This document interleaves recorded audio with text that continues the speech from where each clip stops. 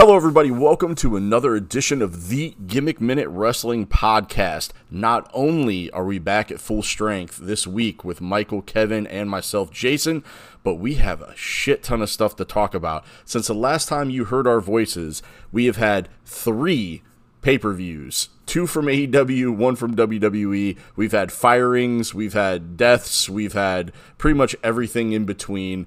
And that all only happened in about a week and a half. So without further ado, we're going to get started. If you want to join in on the conversation, please do so by tweeting us at LiveYourGimmick. That's the @ symbol followed by LIVYOURGIMMICK. MOUSE. Welcome back, Michael. How you doing? And, you can talk to us about everything that we're talking about today, but you can also leave us feedback on Spotify or Apple Podcasts or however you listen to this episode. But to start off with, Michael, you weren't able to join us for our Bray Wyatt tribute when we recorded it last Thursday, right after we learned about his passing. So if there's anything that you wanted to say in regards to Bray and your feelings on the issue, feel free. The floor is yours.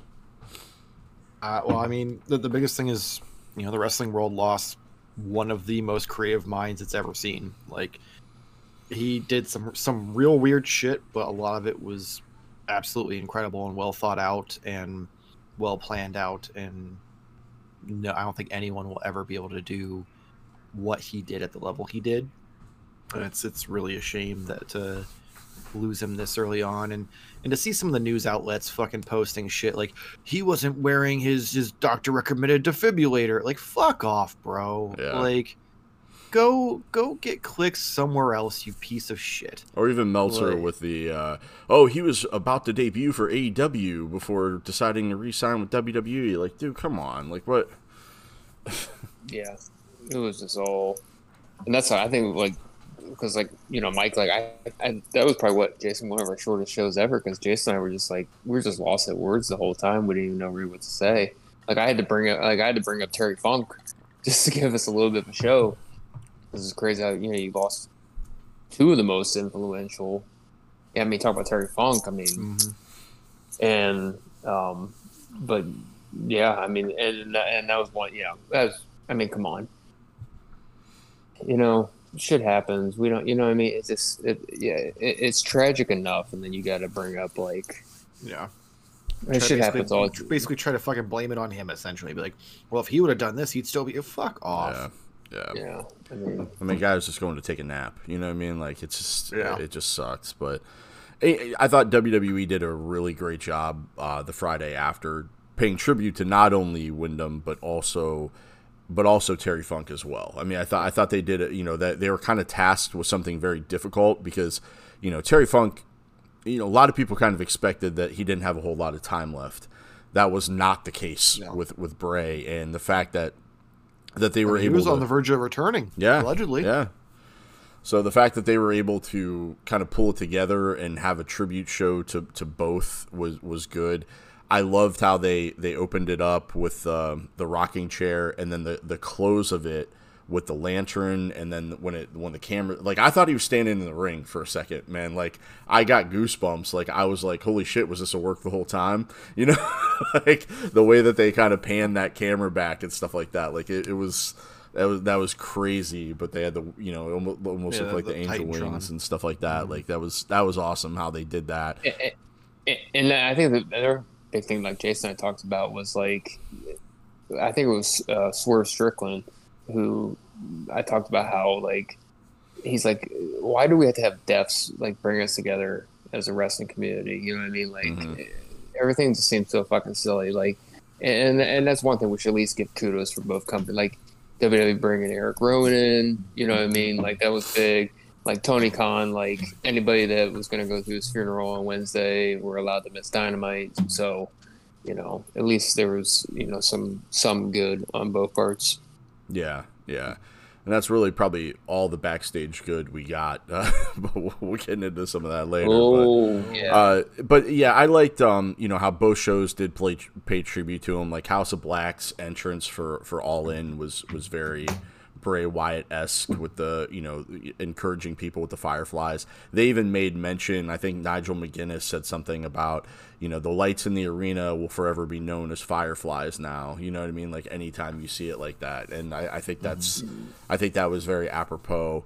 Seth even had kind of a tribute style to his entrance at Payback, and Becky had a very heartfelt moment in the ring after the main event of Monday Night Raw, where she said her piece and told a story, and the show ended with her holding up her Bray armband in her hand and stuff like that. So all in all, I thought both wrestlers and the companies did a great job of basically paying tribute to both guys. The tribute packages for both that they played were great.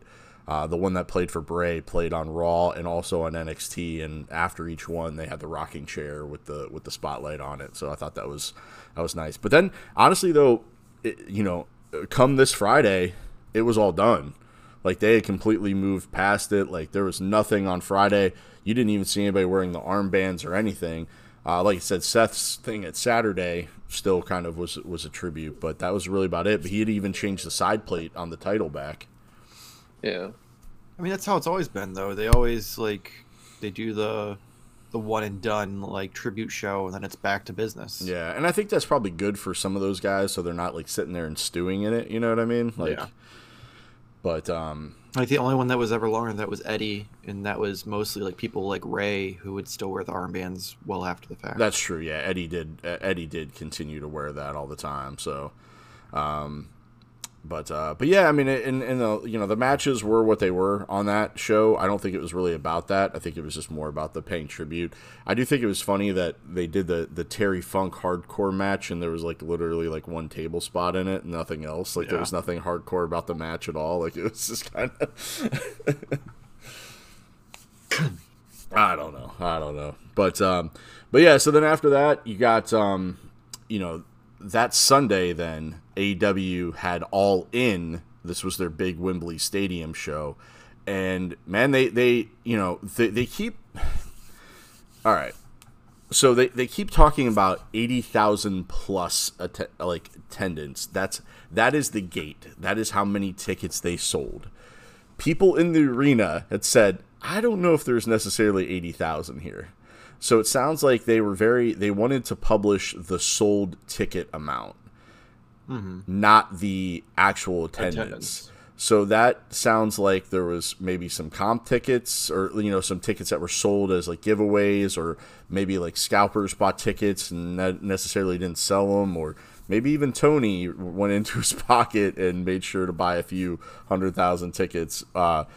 But I mean, who knows? But it was still impressive. I mean, the arena looked full for the most part. I mean, I thought they did a good job of really showing off the size of the crowd. I thought the crowd was pretty loud for the most part. You could hear a lot of stuff that was going on. I mean, it's an open air arena, so a lot of that sound is going to get lost. So there was maybe some moments, but yeah. I mean, I don't know. How much of the show did you guys watch?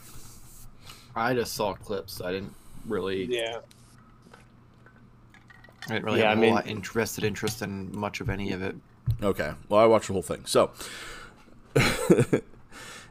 my only thing was, aside from Joe and this is aside from anything that happened, but the pre-show match between Hook and Jack Perry I thought was good.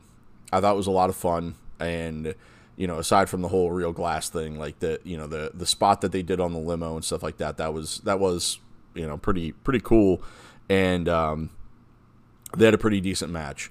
I thought Punk and Joe had a good match, good rivalry. MJF and Adam Cole speaks for itself, man. That's the best story AEW has told ever, and it has been amazing. And their match was fantastic. Great storytelling. Great guys. To steal something from MJF, but they just every other match on that card though seemed like it was the exact same thing though. So many multi-man matches, there just wasn't a whole lot of difference between anything that was going on. I don't know. What do you guys think? I mean, the match I saw the most of was Joe and Punk, and that's just because I mean it's Joe and Punk. So I actually like I was curious to see what it'd be like. I enjoyed what I saw. Adam Cole and I thought it was weird because Adam Cole and MJF had their tag match on the pre-show, correct, and they won, and then the came ROH back for the tag main titles. event, Right? And I'm just like, it was an odd choice for me, just because I'm like, I don't know. I feel like having them win the titles and it not turning into like a big swerve at the end. Like, why do they need the? Because isn't it the ROH titles? Like, who gives a fuck? Right. I was even thinking that today. I was like, because when I was watching Dynamite the other day and like saw a segment with them and they got the belts and stuff, and I'm sitting there thinking like, who is even the Ring of Honor like world champion? Like, I know Joe's the TV champ. I know they're Claudio. tags, like, is it Claudio? Yeah, Okay. yeah, it's Claudio. So again, you know what I mean? Like, Yeah, I agree with Mike right there. Like, Yeah. I'm sorry. Like, why? You know, if you're trying to be different, that's not the event to do it at. Like, you know what I mean? Like, if this was All Out or something like not just one of your normal pay-per-views, okay, maybe. But like, this is your biggest event ever, and this has been billed as, you know, your main event. I mean, and it was, and they did a good job with their storytelling. Like, because if you think back, like when this event was announced months and months and months ago, did you ever think that MJF and Adam Cole would be the main event? No. Like MJF, No. sure, but do you think it would be Adam Cole? No, you're thinking like MJF and CM Punk. You're thinking Ospreay and Omega maybe is going to be the main event again or something. You know what I mean? Like something like that. So the fact that they did such a great job building it in the little bit of time that they did, like we shouldn't have seen those guys until that main event. We shouldn't have seen them until they're, you know what I mean? Like, Yeah, that's what a main event is. You know what I mean? Like, okay, maybe they do an interview segment, each of them halfway through or something like that. But like, can you imagine if like Hogan Warrior like wrestled Andre and Haku in the first match at WrestleMania 6 for the tag team titles, and then won the tag team titles, and then they went out in the fucking main event 3 hours later and had the Ultimate Challenge. All right, so I'll defend Sorry. I'll defend it just based off of this. So it was on the pre-show, which is fine, and they used it as a storytelling device because when MJF ended up winning the match and Cole was looking to turn on him, and MJF like basically held out that title like, oh, you don't give a shit about this, you didn't really care about us, and kind of like threw it down. And that was kind of the, you know, it was like the kind of planting that seeds of dissent or whatever. Like they did a good job of using it as a way to further along the friendship. Like, are they or aren't they with using those titles? That is really, that's the only thing I can say is maybe a net positive for why they did it, is it was another way to maybe set it up to where you thought that, like, it gave you doubt on whether or not Cole was going to turn or not. You know what I mean? Like, it just seemed like it was, because I kind of feel like maybe that was where this was going to go, and they decided to like pivot and turn course because of how popular the tag team is. Like, I feel like they're like, all right, let's just let it ride. But I mean, I get it though. I mean, it was still kind of dumb, but at the same time, I think that's the only reason why, is just so they could use that prop in the storytelling, and that's really about it. We lost Michael, and Kevin's flipping around like a crazy person. Well, and I went on my phone for a second and I couldn't get you guys back like on the screen, and Mike like froze up on my end. So yeah, he froze and then disappeared. So who knows? He'll be back eventually. He might have decided. He's like that's enough. He's like, oh, we thought you were like, oh, that's enough for 2. That's enough after 2 weeks. Well, that was interesting. Discord got so bored with your explanation that it kicked me out. All right, well, I'll stop talking about it then. Yeah, I mean, you know, the whole story with House of Black and the Acclaim was cool, and the Acclaim winning the them winning the trios championships I thought was fun. Did you see their custom championships from the next Dynamite? Oh, the scissors. Yeah, so the it's like a pink strap with the plates on it, and the belts where they fasten, it's a scissor, so they can scissor with the title belts. That's amazing. Yeah. Yeah, and they're not like pink or whatever. They're like, I don't know, like a red fuchsia or something like that. Nah, they Which I looked saw hot. that, They but looked that was hot cool. pink to me when they debuted them. Or like maybe it is. Yeah. Yeah.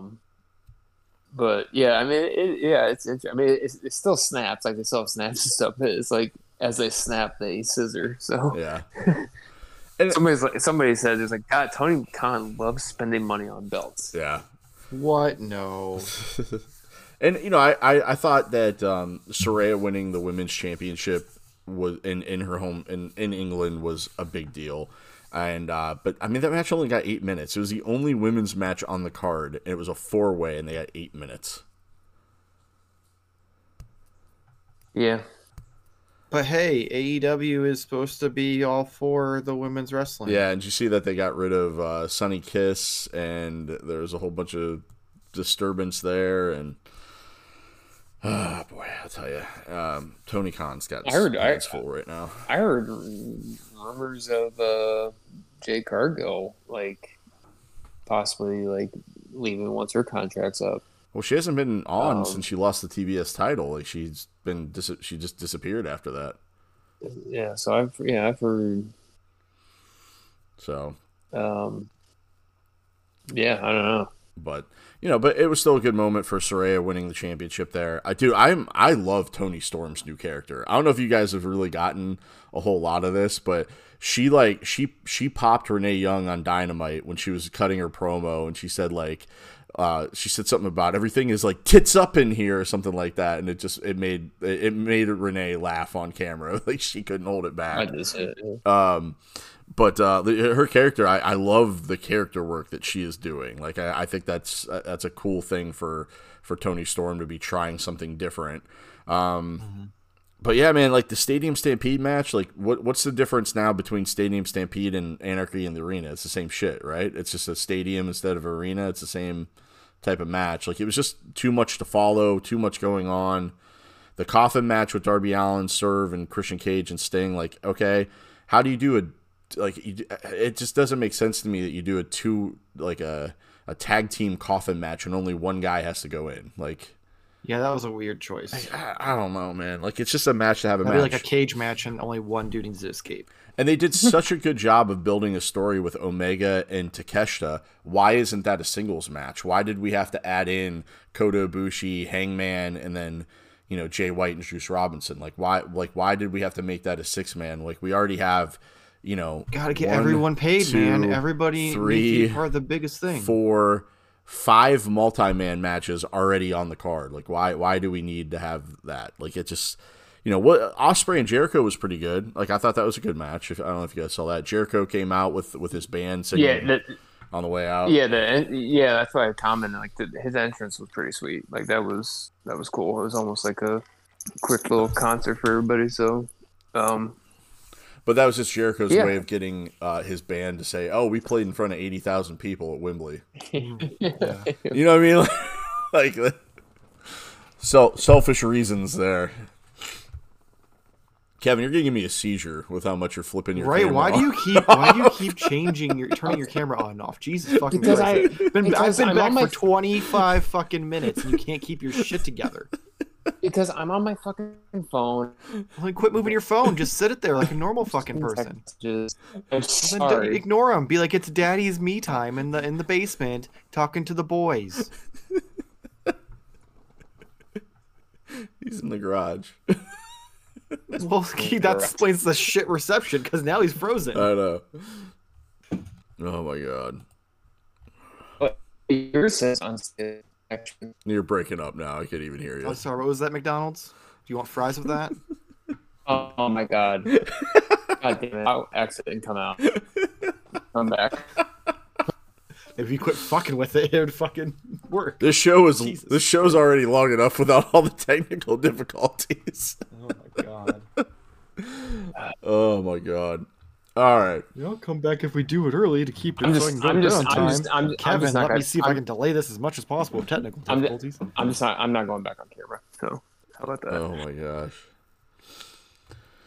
Well, all right. So moving on. All right. So on the WWE side, we already talked a little bit about some of the tributes they did on Monday Night Raw.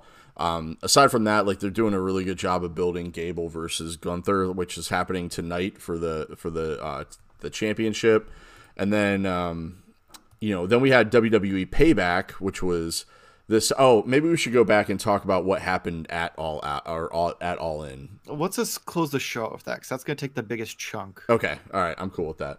of... So, did anybody watch WWE Payback? Nope. I watched the entire thing. Me too. All right, thanks, Kevin. All right, we watched the entire thing. I because I get it because I get it. I for one I'm part-time. I for one thought WWE Payback was a really good show. I think it had a great opening. Great opening, yes. It had a good climax with Owens and Zayn versus Judgment Day. Yep. And then it had a pretty damn good main event. Yep. Michael, did you happen to see any of the pictures of Trish Stratus after her cage match with Becky Lynch? Nope. Go Google that real quick. Yeah. Like, Is she naked or something? I'm no, confused. there was a spot where Her forehead. Basically, Becky had Trish's head and was slamming it into the cage repeatedly over and over and over again. And Trish had this big, huge welt that like welted up on her forehead, and she never bled. It didn't bust her open, but she had this big, huge bump, and then it bruised. And it's worse really now. bad. Yeah. Oh, it's so black and blue. Right. Yeah, like on the show, you just saw the knot. It wasn't black and blue yet, but like the aftermath. Yeah. But I mean, She did a photo shoot with it, and like she's got all these bruises on her arms, and there's this big old fucking black and blue like. I mean, shit. I gotta say that match from start to finish had me fucking. Jason, you and I talked about a couple weeks ago about jumping around during a match. Yeah. Like that match was awesome. Like, Yeah.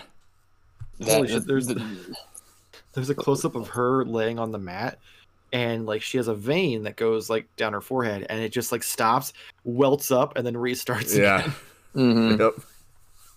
Yeah, definitely a contusion. Like it was rough, and Like, I mean, honestly, like, the tag title match was good, but like, Mike, if you're gonna go back and watch one match, it's the first match. Go back and watch it. Like, for a steel cage match, and and especially women, it was pretty awesome. I dare to say that was probably Trish Stratus's best match as a pro wrestler. Succotash. Sorry, I feel like Yeah, that was I mean, and it Trish's was best one of match Becky. ever. One of Becky's best honestly, too. Yeah.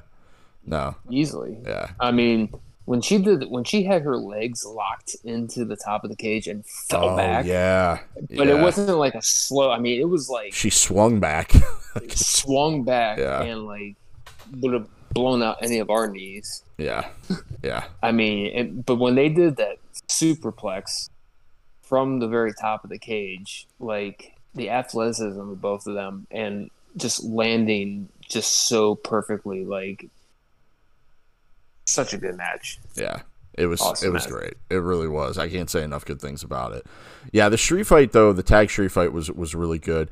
I thought Kevin and Sammy, when they went in the penalty box and they came out wearing Pittsburgh Penguins uniforms, I thought that was awesome. When they threw the glove Yeah. down. But not even that, but Kevin Owens. You talk about a crazy ass spot. Like the dive. Oh yeah, the Swanton. Oh my. It was like God. that was like that reminded me of Hardy from Royal Rumble. Was it '98 when he did it off of like that that car or whatever? Yeah, but Owens was probably at least 10 feet higher. Yeah, and 100 pounds heavier. landing on Dom. And like when he, Oh my god, when he landed, getting his receipts. Yeah. Like when you watch the replay, like Owens is just such a professional, landed so well, and like it looked like he didn't hurt himself as bad. But like in live time, like I was like, what the? And it almost looked like he almost missed the table.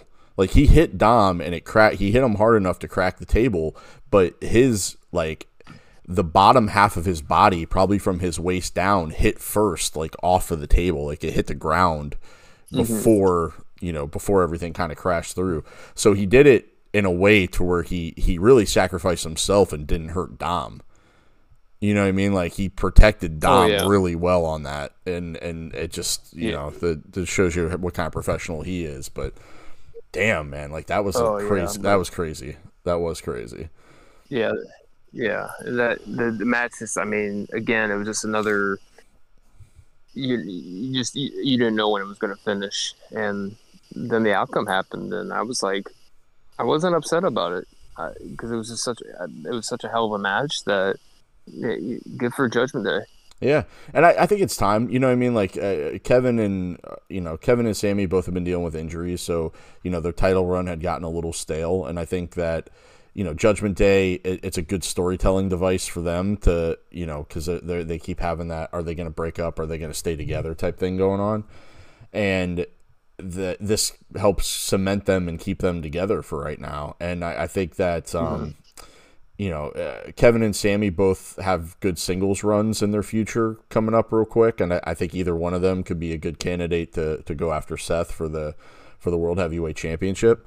And it's just, it was a good way for them to lose the title. You know what I mean? Like it was a lot of, like it kept them strong while still giving Judgment Day the win. Yeah, it wasn't like, goddamn, like, cause you still think about to their great moment they had at WrestleMania and stuff, but it was kind of like you said, it was time, and it's not as upsetting just because Judgment Day, like. But just everything, all the chaos that happened throughout the match. Fucking Rhea coming out and spearing Owens. Yeah. And then her selling it too. You know what I mean? Like Michael, Rhea speared Owens through the barricade, like a Roman Reigns spear through the barricade. Yeah, like out of nowhere too. Like she wasn't even yelled "mommy" when she did it. She wasn't even a part of the match, and that was before her match with Raquel Rodriguez too. Like she hadn't even had her championship match yet. She came out for that after. But also, did you notice that I saw someone compare Rhea did a tribute gear to China? Yeah, she did. Yep.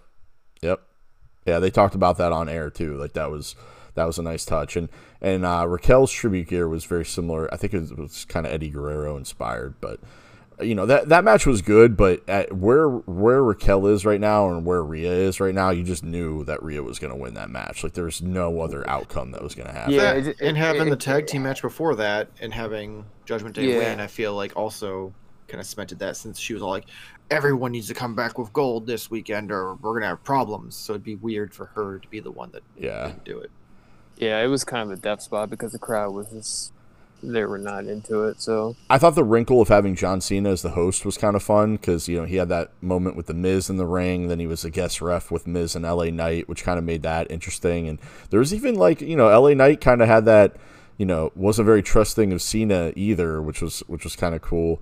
And then, but the backstage segment where he did the interview, dude, I fucking laughed my ass off. Did you see that one, Kev? I might have... I think I missed that. So he was wearing he was still wearing his ball cap, but he had a vest, like a suit jacket on. Blazer. He had a tie on, even though he still had his t-shirt on. Oh, yeah, he did the southpaw wrestling. Yeah, and he crouched, right. and he was crouched down for the interview. So after he was done with the interview, he stood back up, and he was like, "Oh."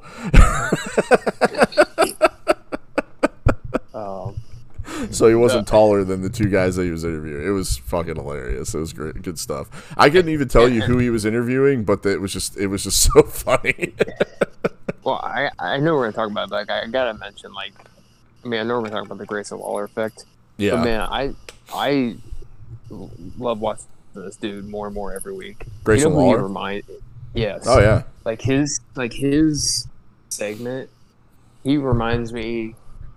I'm not comparing him like he is him, but like he's almost Roddy Piper-esque with Piper's Pit, to where like it's all about him. Yeah. And he's the one that does all the talking, and like you're a guest, but who cares? And like, you know what I mean? Like he has a lot of like, I can see mannerisms potentially developing in him like that. But the whole segment was awesome. Yeah. With Cody. Yeah. And then the shock. Yeah.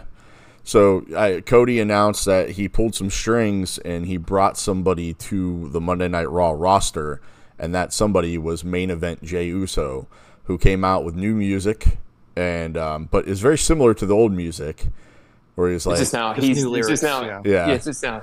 down. Yeah. And Jimmy had he came out on SmackDown and confronted Cena, and he had new music and stuff like that too. So and what they're doing with Jimmy right now is kind of intriguing. Is he with the Bloodline? Is he not with the Bloodline? But now Jay is on his own on Monday Night Raw, and he actually opened Monday Night Raw. I just started watching it right before we recorded, but I didn't get a chance to kind of finish everything that was going on. He had something with Sammy. Yeah. So does this mean like Cody's gonna like trade himself to SmackDown? No, I don't think it had anything to do with Cody. I think Cody was just bringing him to Raw. And like Michael Cole, oh my God, Michael Cole, when Jay was coming out on Raw, Michael Cole goes, yeah, Cody used to be an EVP in a prior company, and I guess he's still flexing some of those skills. Oh my God. Wow. Yeah, I was like, oh, okay.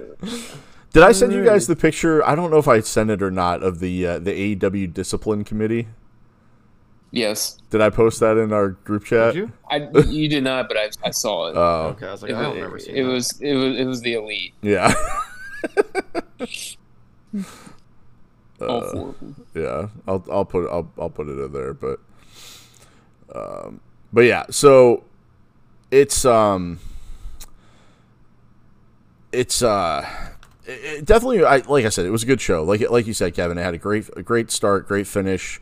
The Shinsuke and Seth for the World Championship was a hell of a match. I love Shinsuke's reaction even after it.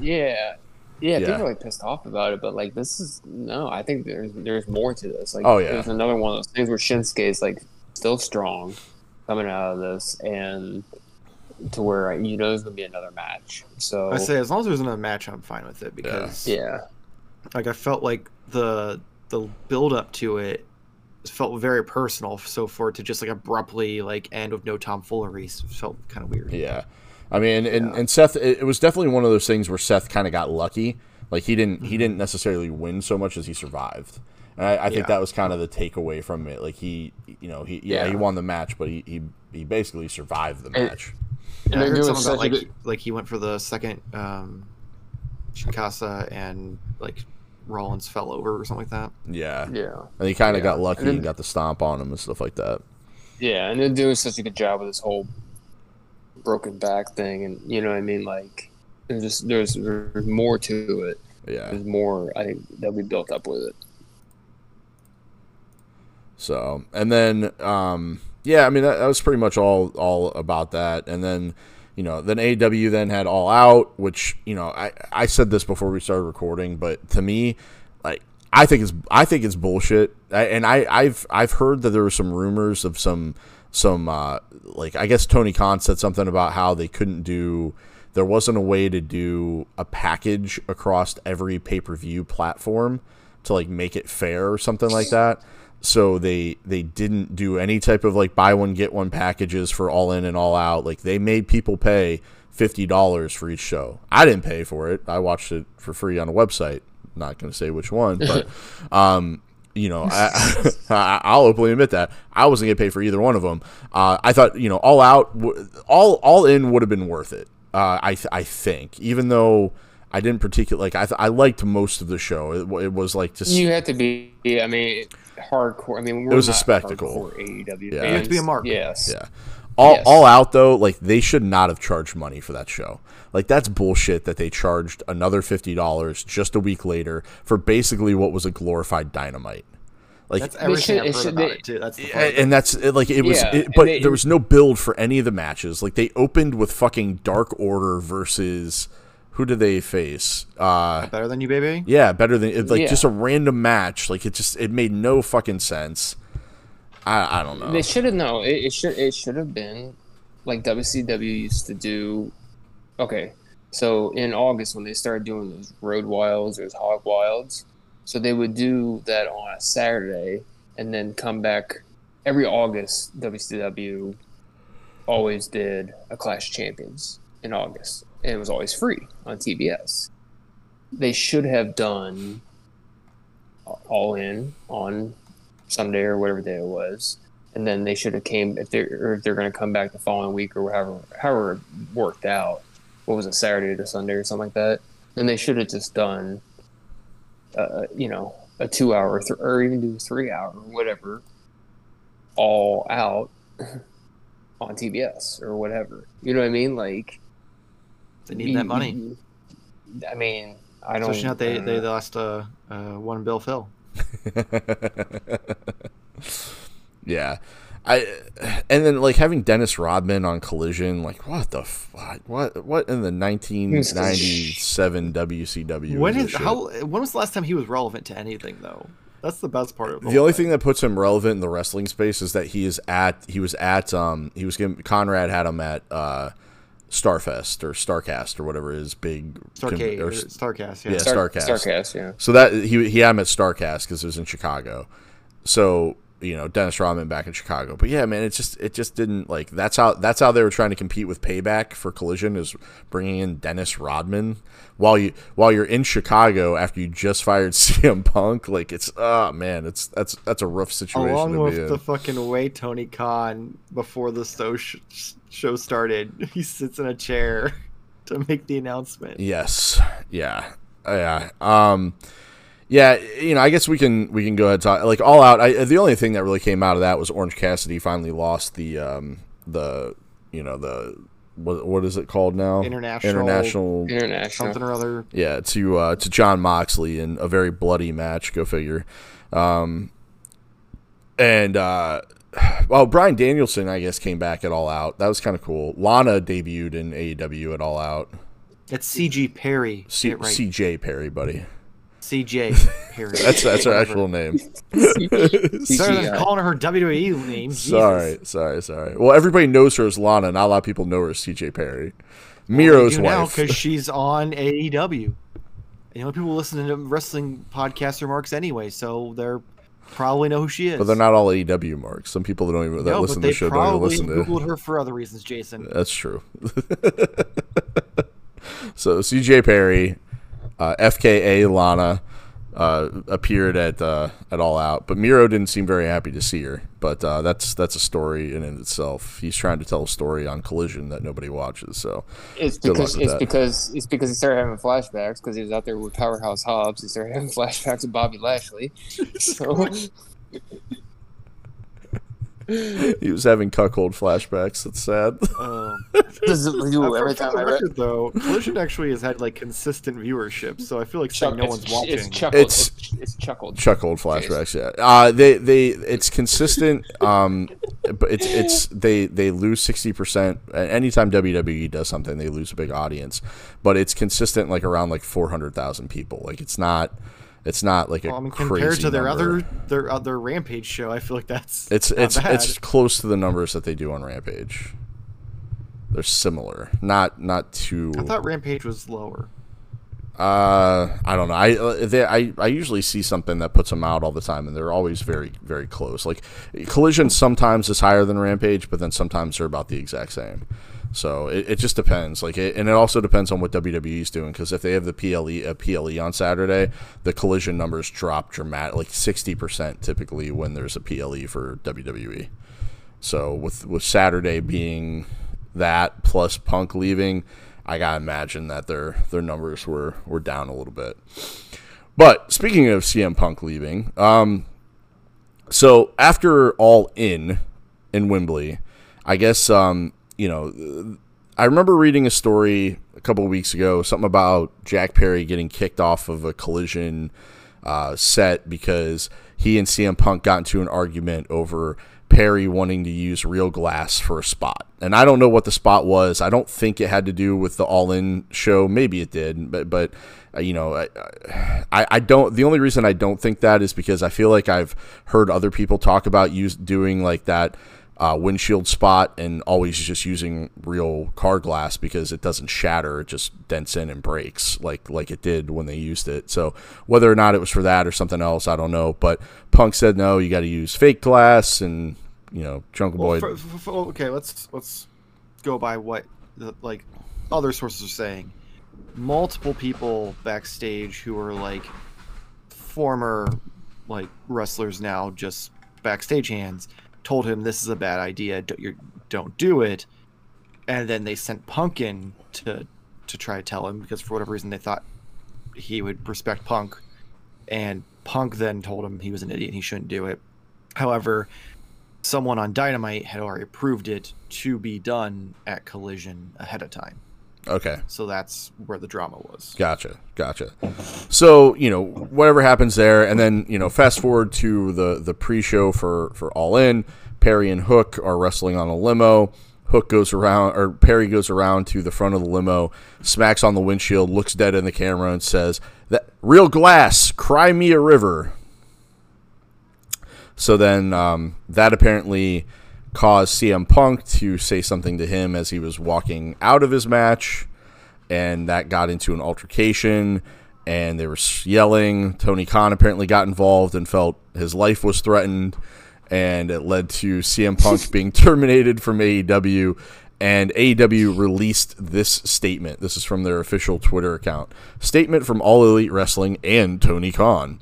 All Elite Wrestling, AEW, has terminated wrestler and employment agreements between Phillip Brooks, CM Punk, and AEW with cause effective immediately. The termination was confirmed today by Tony Khan, CEO, general manager, and head of creative of AEW.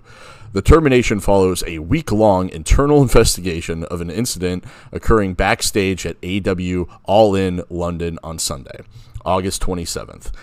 Following the investigation, the AEW Discipline Committee met and later convened with outside legal counsel before making a unanimous recommendation to Khan that CM Punk be terminated with cause.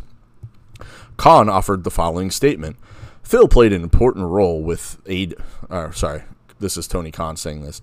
Phil played an important role within AEW, and I thank him for his contributions. The termination of AEW contracts with cause is ultimately my decision, mine alone. Of course, I wish I didn't have to share this news, which it comes as a disappointment to many of our fans. Nonetheless, I make every decision in the best interest of many amazing people who make AEW possible each and every week, and our talent and staff, venue operators, and many other whose efforts are unsung by essential to bring our fans great shows on television and arenas and stadiums throughout the world. So that was from Tony Khan. You started that wrong, though. You have to go at the beginning. That's why I just finished.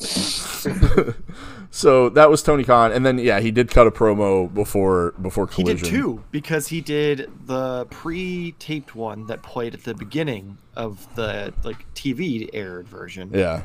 And then he did one where he literally brought a folding chair, sat out on the entrance ramp like a weird child, and addressed the crowd and got booed like a motherfucker, which I think it was in Chicago. I mean, what do you expect? Yeah, there was nothing he could have done, but I thought the Young Bucks doing the victory lap was a bad touch too. Yeah. I think Tony's goal was, if he went out and he got it maybe out of their system and directed it at him, they wouldn't direct it at everyone else and ruin the show. But they still kind of ruined the show too. A little bit, but not as bad, I guess. Maybe that did work. So I think that might have been the goal, but then it's Tony Khan, so it might have just been him trying to be like, please like me, please. So Kevin, he's the bad guy, not me. You had an interesting theory on this. Do you still believe it? What, that's a work? So I was gonna get him to say, but I don't know.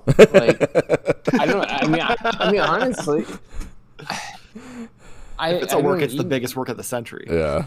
I'll tell you right now. But yeah, if it was a work and ends up being one, then fucking kudos to them. maybe that's my hope that it is just a work, because like this would be the work of all fucking works. Yeah, and then there was also reports that he got into it with Miro, but then people were like, no, that was just them joking around. Yeah. I mean, Like, even Miro said that.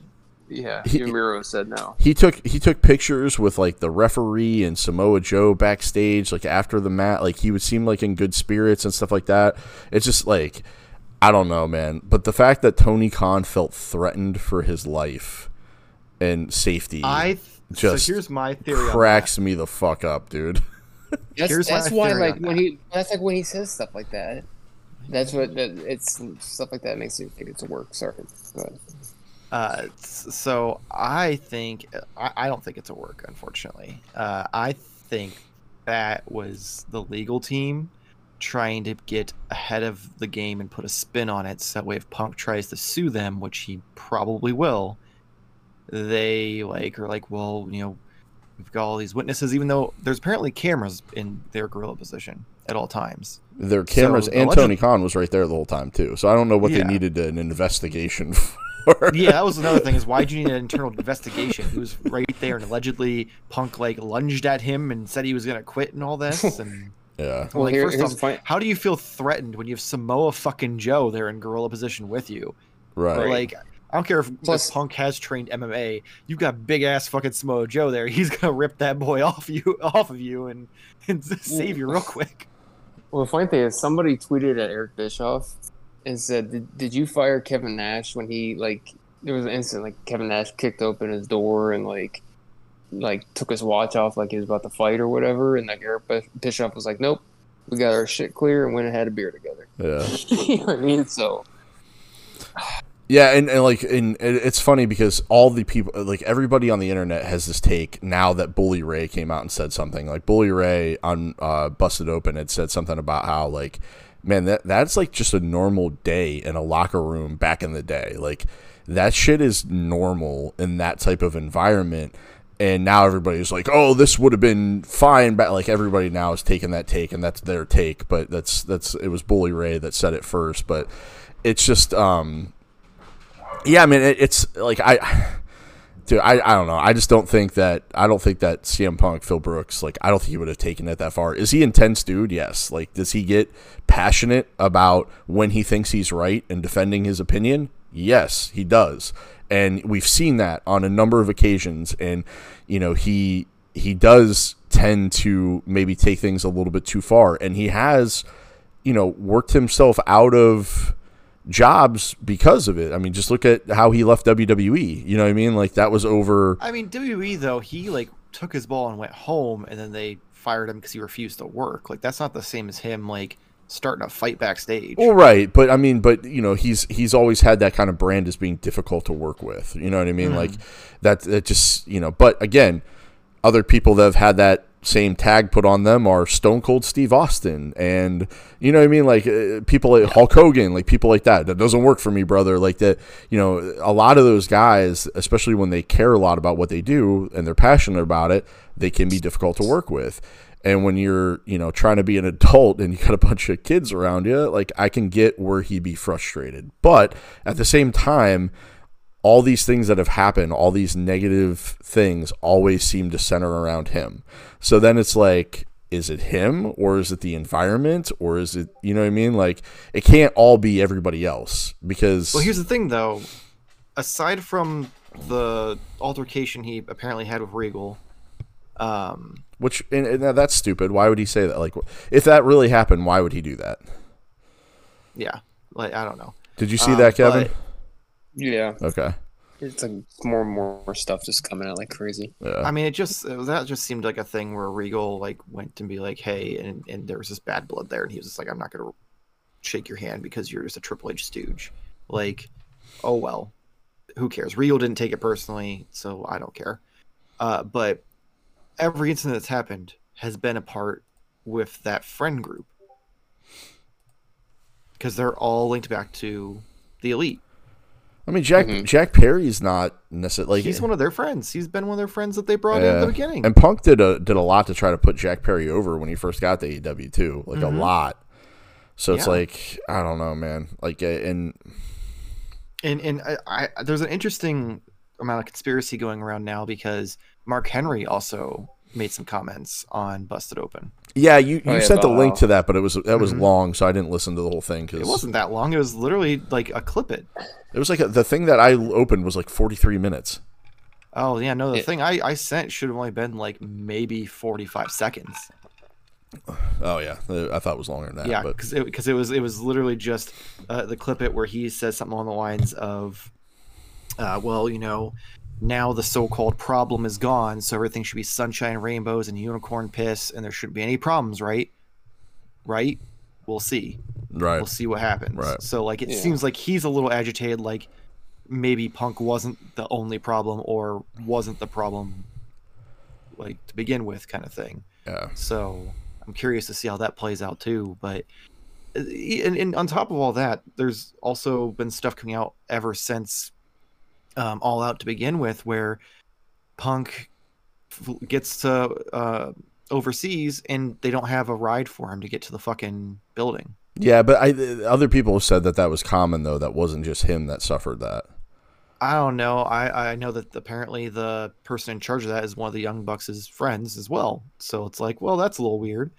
But more importantly, now this is all alleged, there was a meeting set in Georgia and Atlanta where Tony Khan was getting the Elite and Punk together so they could bury the hatchet. And it was the day before All Out. And last minute, like Punk's in Georgia, they cancel the meeting. And then the next day, he doesn't have a ride to the building, and then fucking Jungle Boy is going into business for himself and fucking talking shit into the camera, and now all this fucking shit's happening. Like, dude was having a rough fucking day, or rough fucking 24 hours at that point. So I feel like, yeah, he's gonna be a little irritable, and to go and pick a fight with him seems like a dumb idea, or unless you're intentionally trying to fucking get him to hit you so you can get rid of him. Like Jungle Boy 100% was trying to start shit. So do you think CM Punk wanted to get fired? That's possible too. I mean, he wasn't happy, and he tried to leave once already. Did you guys see when he walked out of All In with the championship, he had it draped over his back shoulder, holding one finger in the air? Yes. Do you think that's supposed to be a Roman Reigns thing? Yes. It was the exact Roman Reigns pose. The exact. Like he had it draped over his shoulder, walking with the one finger in the air at the entrance as he was about to walk out. It was the exact fucking Roman Reigns pose. So were you the anonymous person on Twitter that just posted CM Punk's backstage at Raw tonight? No, I'm not. I saw that too. I'm not. Yeah. But I mean, I don't think. Here's the thing. As much as CM Punk has talked about WWE and not liking that system, I think maybe now he realizes when it's not run by people with a backbone, what could easily happen when you let the inmates run the asylum. And maybe he understands that now. And maybe that's not how he wants his wrestling career to end. I can't see him being okay with his wrestling career ending on this note. Now, but here's the thing. Does WWE want CM Punk back? That is the thing. Granted, someone did say that currently it would be, ironically, another Khan who would get to make that decision. Yeah. Well, I'm sure, that it would be, and with them being, with the Endeavor deal, Punk already having an MMA background, being some crossover potential there, I can see Endeavor being on board with bringing him in. Triple H has always been like, fuck, man, like if we're gonna do business and make money, like put them on me. Although, did you guys see where supposedly Triple H said that if Endeavor decides to bring Shane McMahon back with any type of bring in Shane McMahon with any type of power, he'll gladly hand the reins over to somebody else and walk away and find a different opportunity. Oh, Triple H I is all mean- elite. Oh man, that'd be interesting. But that's- I mean, I don't blame him considering fucking Shane's trying to book himself into everything. But they brought him in. But Triple H was running creative when they brought him in for WrestleMania. So I mean, I don't know if is the really like maybe it was just that last experience was real bad. I don't know. Yeah, I don't know. Everyone allegedly was real pissed off at Shane, and that's why he hasn't been back since. So, But it's the thing though. It's that's not a quote. That's just somebody saying that he said that. And who the fuck gets that information from Triple H and it's not a quote somewhere? You know what I mean? Yeah, that's kind of more interesting to me. Is like who allegedly is hearing him say these words? Right, exactly. And that seems to be the case with a lot of this stuff. Is like, oh, a source said this. Well, who's talking to you? Because most of the people that he talks to aren't talking to you. I don't. The 90% of the people that he confides in aren't talking to you. I can guarantee that. Yeah, And, like- I mean, unless he made like an off-color comment backstage and someone overheard it, but even then, like that could be him just joking. And even Kevin Nash has said too, like, when Paul calls me, it's like, how you been? How's the family? What are your kids up to? He goes, we don't talk about business at all. He's like, we don't, I don't ask him questions because I don't care. I don't need to know. Like, we don't talk about anything like that. So it's like, that's his close friend that he talks to, and he doesn't say anything about it. Because they like Nash is retired, so it's not like he's in the thick of it. The most like he has to do with the business is his podcast, and even then, it's not like they're regularly reviewing. Well, 90% of the podcast everything. has nothing to do with current day product. right, but So there's no there would be no reason for him to be like, hey, so what's going on with this? Like, no, they're just gonna catch up. Like, so that makes sense. yeah. Not to go off subject, I want to send you guys a photo in the chat of the Listen, we don't want to Money see in your the Bank dick anymore. briefcase. Quit sending it. Of the Money in the Bank briefcase. Yeah, the new. Ooh, I dig that. See, Oh, Money in the okay. Bank. Okay. Yeah, they got to quit calling him Mr. Money in the Bank. Because he is definitely Senor Money in the Bank. That's cool. Yeah, I'll have to get caught back up to Raw. Yes, I guess the rumor too is that supposedly they do have 2 sets of tag titles like made and ready to go. Like, so it sounds like the possibility of them being split up That's could cool. be real. All right, so back to CM Punk then. So it's going to be a couple of questions, right? So first question is, does he have a non-compete clause? Because Tony Khan refused to answer that question when he was asked. When will we hear from CM Punk on what he has to say in his side of the story? Because rumor and innuendo is that he's going to give his side of the story really soon. So it'd be interesting to see whose podcast he does that on and what lawsuits. No. What? Can you imagine if like in He another goes week back or to Cole two? Cabanas. He and Cole Cabana No. hate each other. No.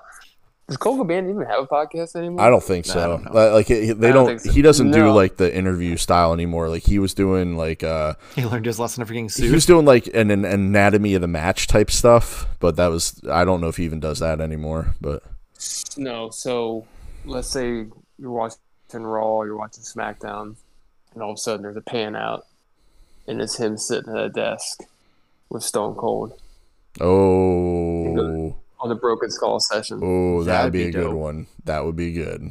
That would be interesting. That'd be a soft way That- to bring him honestly, in that- and Yes, see. honestly, yeah, because he would do it for Austin. Yeah, Mhm. yeah. You know what I mean? Even if it was a WWE thing or whatever, like that would be. You talk about highly rated, like you know what I mean. Like the one with Jericho was intriguing, very highly rated, but that would break them all. Yeah. Could you imagine that though? Like he would be like, so, like, what happened? I hear you're fighting people backstage, and then he'd also at the same time be like, yeah, that was just a normal thing back in the day. Like you just Yeah. fight it out and you get out of your system and you move on and do business. What? Yeah, that would be interesting. You know, and there's other possibilities. He could go to Japan and wrestle, but I don't think it's going to be as fanfare as what going back to WWE would be. Like I Or think as much money. in Impact, I don't think Impact has the money to afford him. They do not. You know, and They couldn't even afford an autograph signing with him. and you know that and you know that ROH doesn't exist anymore because it's under the Tony Khan umbrella, so you know he's not going there. But yeah, man, it'd be interesting. Like there was another rumor that he was close to trying to get out of his contract last year so he could be in the Royal Rumble. So yeah, maybe that's when we see the last time we saw CM Punk was the Royal Rumble in WWE. Maybe that's the next time we see him. Listen, as much bad blood as there was with him and his departure with WWE and everything, you can't tell me that all these years, maybe for a while not, but at some point he eventually looked at this as an avenue to get back to the WWE. You know what I mean? Like, I don't know, because Punk's very stubborn. He is. Yeah. But at the same time, chance for him to get back to WWE. I think AEW was a chance for him to give the middle finger to the WWE and get it out of his system and feel like he got his. But him showing up to the one show, you know what I mean, and then he showed up to that Cauliflower Alley. Yeah, he took a picture with Ray and talked with JBL and some of those guys. JBL, yeah. So, I mean, he might be more interested in it now. But I'm saying 3 years ago or 2 years ago, however long it's been, I can't keep track anymore because he's only wrestled 3 times. I feel like he came into this with the intention of being like, "Fuck you, I'm gonna make this company something," kind of thing. Versus now where it's more of a this company. Yeah, I don't think I think now though he's gonna have to humble himself a little bit and then realize okay, if I don't want this to be my last image in pro wrestling, this is where I need to go to make it right. And because he's walked out champion. What's better than that? Yeah, he's only got he walked out champion, but and that's the sad and that alone too is the sad and unfortunate thing about all this. AEW just put 80,000 people in Wembley Stadium, and all anybody can talk about is this altercation between Jungle Boy and CM Punk, and it's and all in is basically just become a backdrop for this stupid issue, when it should have been a benchmark for their company. And that seems to be the case with AEW, is every time they gain momentum, shit like this just knocks it down and becomes the story, and it becomes more about that. Because I guarantee you, and I will say this right now, next year when they go to Wembley, they will not sell nearly as many tickets. I fucking guarantee it. I bet you they sell more than what the stadium has. No. They put seating if they sold 80,000 this time, I bet you they sell 90,000. I bet you they sell 60,000 next time. 475,000. They're gonna build they're gonna build another Wembley right because next door. Because that but here's the thing though, that is when you're looking at AEW ticket sales, when they come back to markets, they do not do as well the second time. In the domestically in the US and everywhere. It's every time, and the more they come back, the worse they do. Yeah, but overseas, it's because AEW comes back to the same 3 cities in the States. But that's the thing though, they did it where overseas they're starving for shows. Big shows, not just their local stuff. So I feel like that's a different beast versus we've been to Chicago 36 times this year. Yeah, of course Chicago's gonna be fucking fatigued and don't want to see you anymore.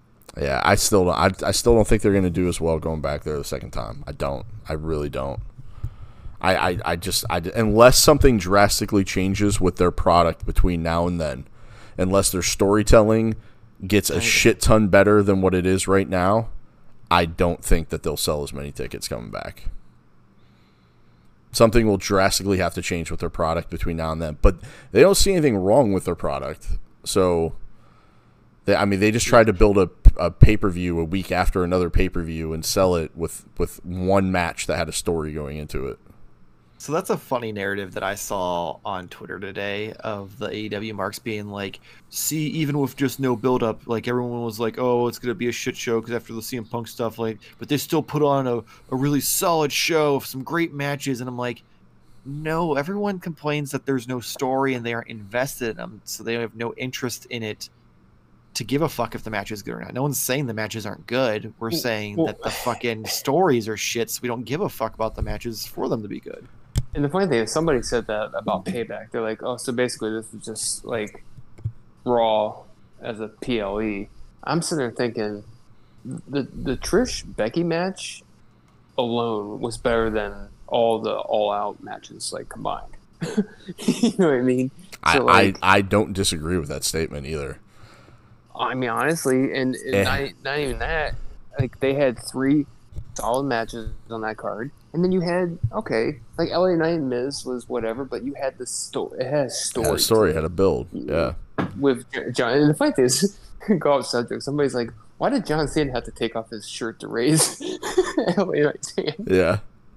Took off the referee shirt. I like that it was too tiny for him to do his usual cool little like one sleeve pull thing. Yeah. So he had to take it off like a normal person. Yeah. And they're like, "Why do you have to do that?"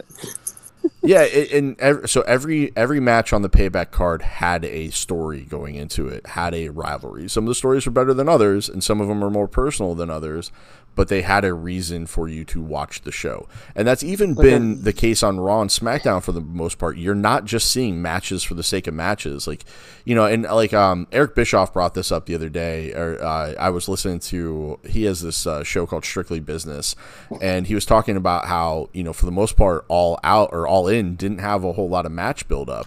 And John Alba was like, well, what about Young Bucks versus FTR? He goes, well, what's the story? Well, who's the best tag team? He goes, that's not a story, that's a reason.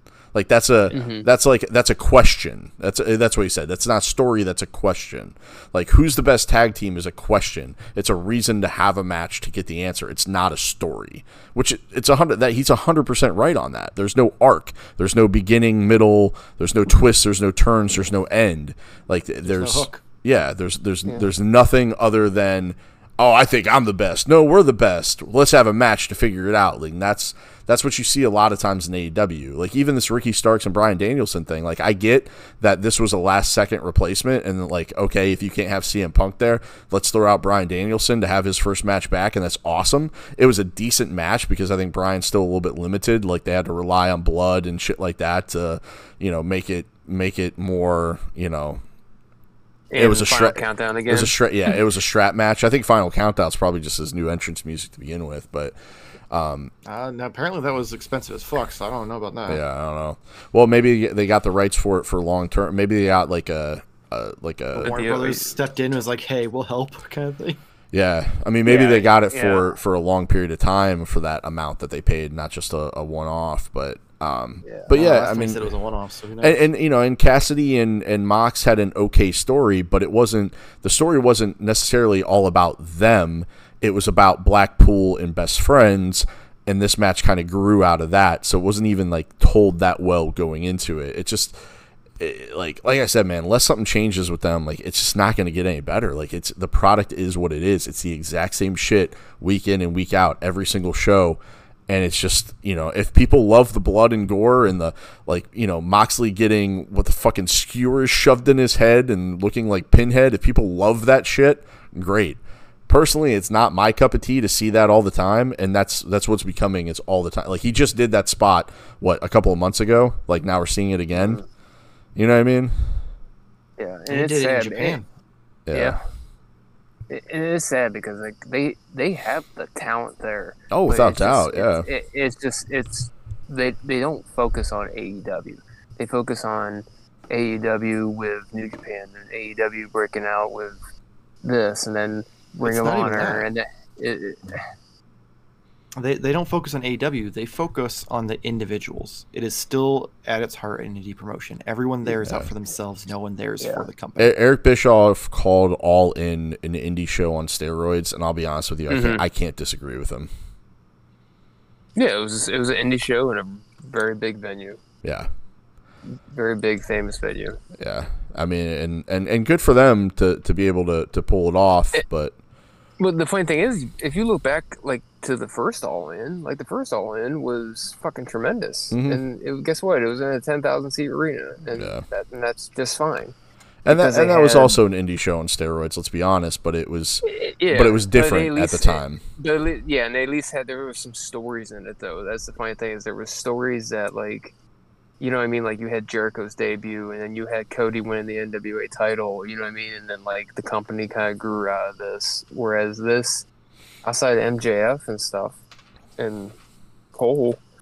I mean, even the shit with Osprey and Jericho, like there just was not enough build with everything. You know what I mean? Like, Yeah, it wasn't enough there. It was just thrown together. And also, well, the problem with that was there wasn't enough build. And here's on AEW. And here they built it in New Japan. And here's the other. Yeah. And here's the other problem too, is that you're having this big AEW all-in show, and you're having a marquee match between Jericho and Osprey doesn't even fucking work for AEW. You're putting him go here. You're putting him over in this big, huge event, and he's not even your fucking talent. Right. And they're working on trying to make him. But he could very easily say, you know what, WWE's offering me this, so I'm just going to take that. Like, he's doing something for Impact now next. Yeah. Like, he's a free agent. Like, I think his New Japan contract's up in a couple of months. Like, he's going to be a free agent. He literally could do. So, yeah, maybe he does sign with AEW, and maybe that will help make sense. But if he decides to walk and go somewhere else, then... and he's already said that Jericho, though, like, it's not like it matters. I know, but but he's one of AEW's like staple stars. Like, Jericho's been there since day one. He's an AEW day one, and you're putting over a guy that doesn't even work there. My point is, if you want to put somebody over on that show, why didn't they build Sammy Guevara versus Chris Jericho and let Jericho put Guevara over at that show? That would have been worth it. That would have been building your company instead of having some guy named, Will Ospreay, who's a big name, who's an international name. Great. Like, he's a talented guy, and I'm not taking anything away from him, but, he's not your talent. Sammy Guevara is, and he's on the fucking sidelines. He's the second banana right now. This dude was in a world championship match 3 months ago at one of your pay-per-views, or 4 months ago at one of your pay-per-views, and now he's not doing jack shit. But yet you're putting over guys that don't work in your company at the biggest show that you have ever. Like, that's the shit that frustrates me about AEW. This is why they're never going to fucking grow, because they're all about just booking these fantasy dream matches. And once you see them, and fuck anything else. Like, it's just I don't know, man. It just rubs me the wrong way. I don't like it.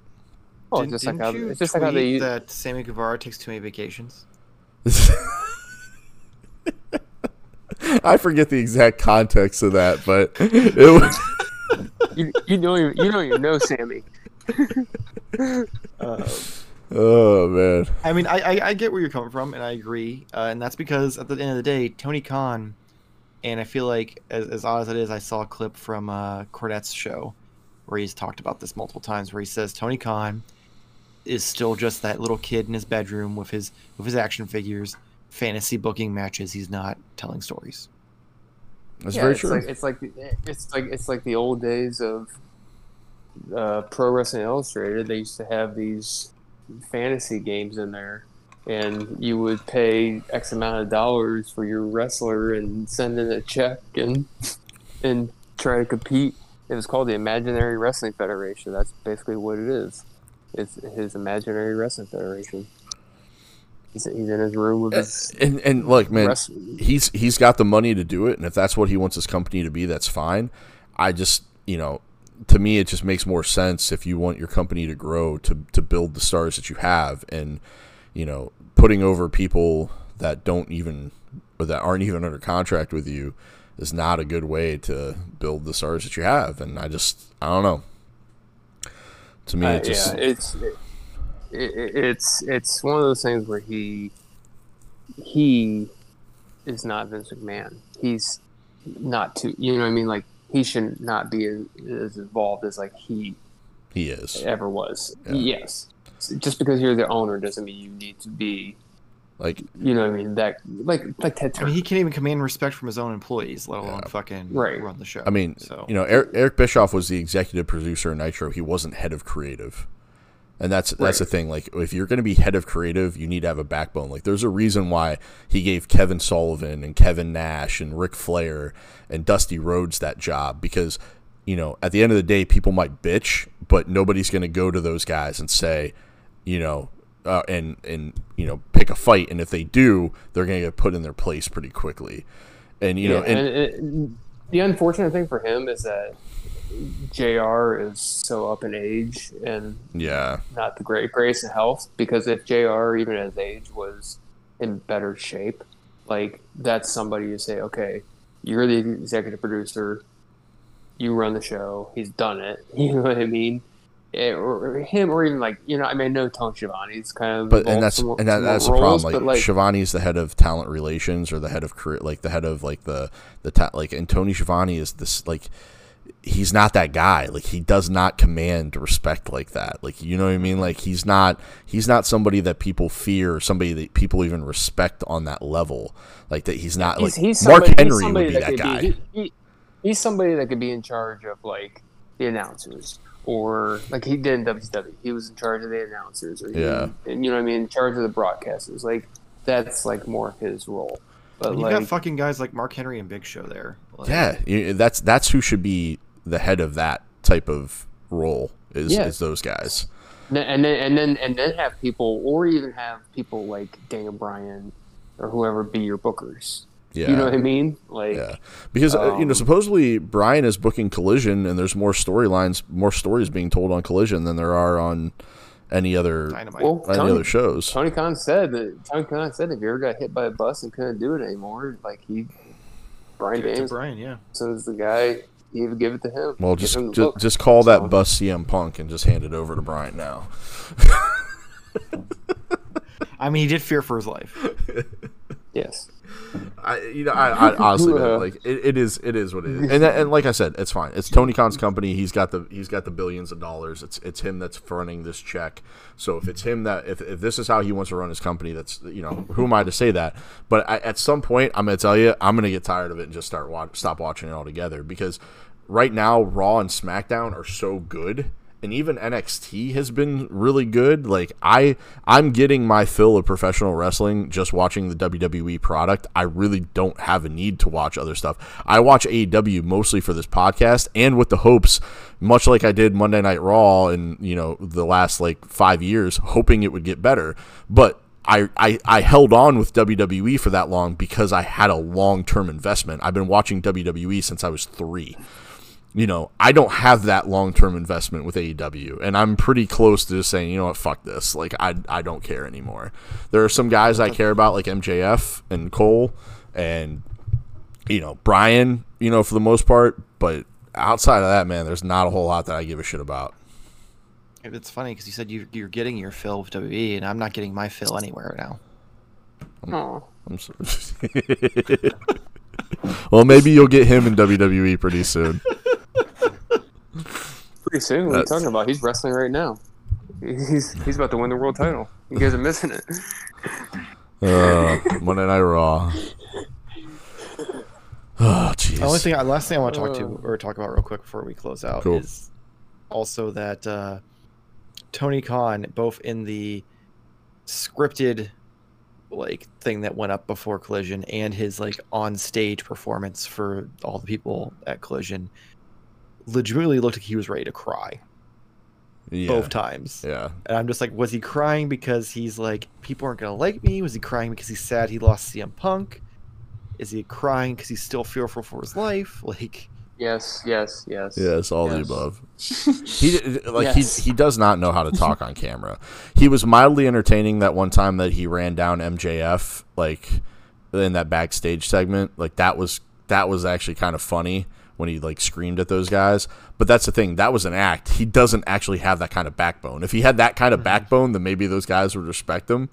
But he doesn't, and that's the ironic thing about it, is that when push comes to shove, he can't do what he actually did in that backstage segment. But literally, when push came to shove, he couldn't do it, so he was afraid for his life. He lunged at him. And that's funny too, because Bischoff, I've always heard him tell stories. He goes, "Yeah, man, anytime I had to deliver bad news to somebody, I made sure that Rick Steiner or I forget, he had a list, Rick Steiner, Mike Rotunda, there was 5 or 6 guys that he would make sure that were in the room with him when he had to deliver the bad news to somebody in case shit went down. He's like, because I know Rick's not letting anybody get to me. He would have his boys in there, so." And that's nobody fuck with Steiner, right? So Tony apparently didn't take that advice. He didn't have anybody with him to protect him from big bad. Samoa Joe was there, waiting to leave the curtain too. But maybe Samoa Joe, somebody pointed out, he had a big bruise on his arm from trying to break up the altercation, I guess, or something like that. But I'm wondering what he's thinking. You know what I mean? Like, Joe's a pretty go with the flow kind of guy. I really hope though they do tell that story with him and MJF. Oh, they're going to because MJF followed it up on Twitter. He said something like this: "I'm not that 20-year-old kid anymore." Yeah. Like fuck you or something like that. Yeah, that'd be that. Yeah, if that's his next challenger. Yeah, I'm down for it. And while I'm on the this rant about AEW, the other thing, like somebody even pointed out on Twitter, like this is a reason why I hate AEW. Did you see that spot where Penta and Orange kept hitting each other with destroyers? Yeah, like that shit just takes me out of it, man. Like it's just so fucking bad. Like it's not entertaining to me. Maybe some people it's entertaining, but like that's not. I don't know. Like what's the point? That's not a destroyer at that point. Because he ain't destroying. Yeah, it's not. He's popping right up and doing it again. Yeah, exactly. Like they got a lot of shit to clean up, in my opinion, and I don't know if Tony Khan is capable of cleaning it up because I think he likes it the way it is, and if that's the case, I stand by my theory that the reason why he has made zero effort to not let people go into business for themselves and not to have all this drama is because he likes the fact that it keeps them in the news. Because without that, no one talks about AEW. Yeah, that's true. Because nobody really talked about Wembley after it happened. They just kept talking about the fallout. And it just all outs apparently tend to be like the worst time of year for maybe CM Punk just has like a maybe it's like it was this time of the year. A yearly period. It was a year ago today. Yeah. It was a year ago today. It happened. But he got fired literally 2 days before his anniversary of almost getting fired the first time. Yeah. Yep. And that also makes me wonder if like he really just wanted out. Like if he wanted out, maybe when he showed up at Raw a few months ago, he's like, hey, Paul, I'll be gone. I'll be gone from there soon. Paul. Just keep your ear out for me or something. Yeah, keep the door open. Yep. Keep the lights on. I might be interested. He's like, first of all, don't call me Paul, and I won't call you Phil. Paul, my name's Billy. No, anyway, all right. Anyway, Bob, my name's Billy. It doesn't matter what your name is. All right. Anyway, yeah. All right. So that's really all I got for this week. I think we kind of ranted about this stuff enough. Anybody else have anything that they want to bring up before we close out? Nope.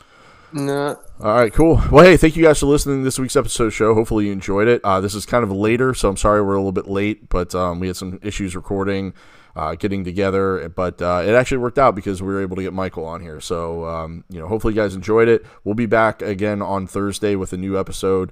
Probably won't be as much to talk about then, but who knows? This is the pro wrestling business, and as we've found out over the past few years, shit can happen in an instant. Yeah, so listen to Jason and I this Thursday for our Raw recap. Yeah.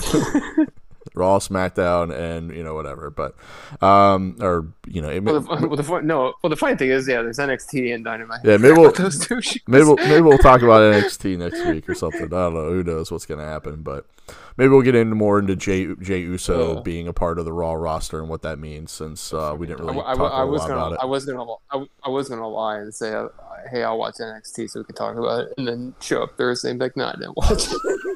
You should have. That would been great. Well, tune in on Thursday to find out if Kevin actually watched NXT or not. All right. Thank you guys for listening to this week's episode of the show. Michael, you got anything you want to update us on Modern Toy Fair since it's been a few weeks? Yeah, youtube.com/Modern Toy Fair. We've got all sorts of different videos up. It's starting to really gain some steam. So if you enjoy action figures, head over there and check that out. Check us out Instagram, Twitter, and TikTok at Modern Toy Fair. TiVo.com/Modern Toy Fair. We've got shirts of our logos on them, shirts with the Gimmick Minute stuff on them, all sorts of stuff. So check that out as well. All right, awesome.